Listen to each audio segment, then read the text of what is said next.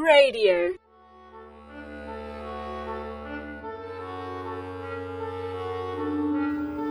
Foolish Wisdom with Bernard Tatunji.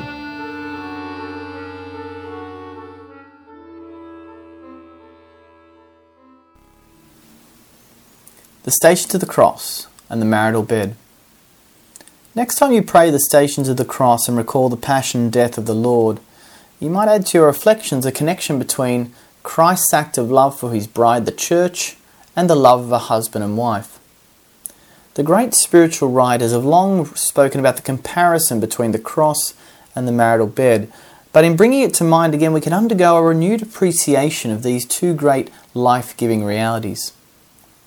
The 10th station recalls that after the arduous walk to Calvary, Christ is stripped of his garments. It is not often that one finds a crucifix in which the Saviour is completely naked. We usually leave a conveniently placed loincloth to protect our somewhat prudish sensibilities. Let us not be confused though, our Lord was stripped of all his garments. He hung upon the wood of the cross in the same way that he came into this world, naked. At Christmas we often speak about the humility and simplicity of the baby Jesus, but in this 10th station we would do well to recall the utter humility which was forced upon the man Christ as he lay before his tormentors with nothing between him and them. This nakedness is not only a historical fact though. The first Adam ate from the tree of the knowledge of good and evil, and he understood he was naked. His disobedience brought forth death, and the feeling that his nakedness was shameful. Christ, the second Adam, would return to the tree once again, but in his nakedness he would bring forth life and redeem mankind from the curse that had been laid upon him through original sin. Is it not also in nakedness that a husband and wife continue to this day to overcome the sin of our first parents? Where but in the marital embrace can a man and a woman experience that pure and beautiful gaze which Adam and Eve knew every day before the fall?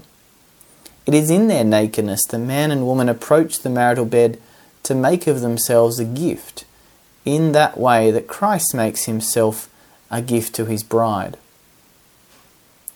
The 11th station sees the Lord nailed to the cross. We picture him writhing in agony as the long cold nails penetrate his flesh.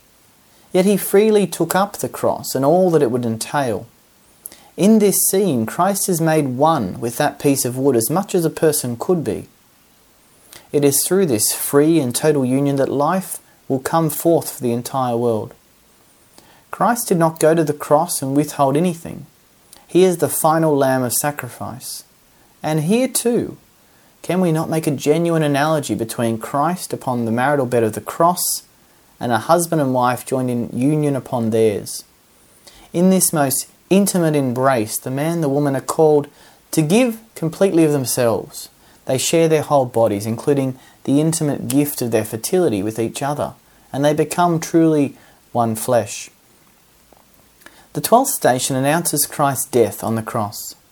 His last words were, "It is consummated."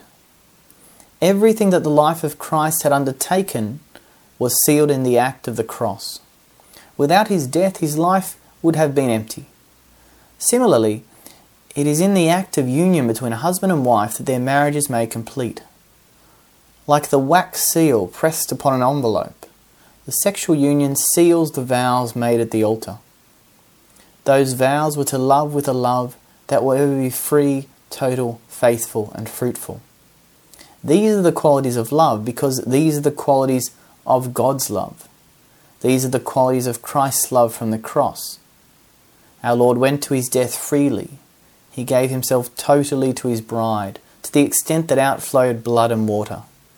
He is ever faithful to the church, and from that faithfulness flows the sacramental life. And just as Christ's death on the cross is renewed at every Mass, the marriage vows between husband and wife are renewed every time they consummate their marriage. As we then reflect upon the stations of the cross, let us not only see in them a tale of woe from 2,000 years ago, but rather the rich gift that they are to all people, and especially the important example they leave every married couple of the model and pattern for their own lives as an imitation of the ultimate act of love on the cross.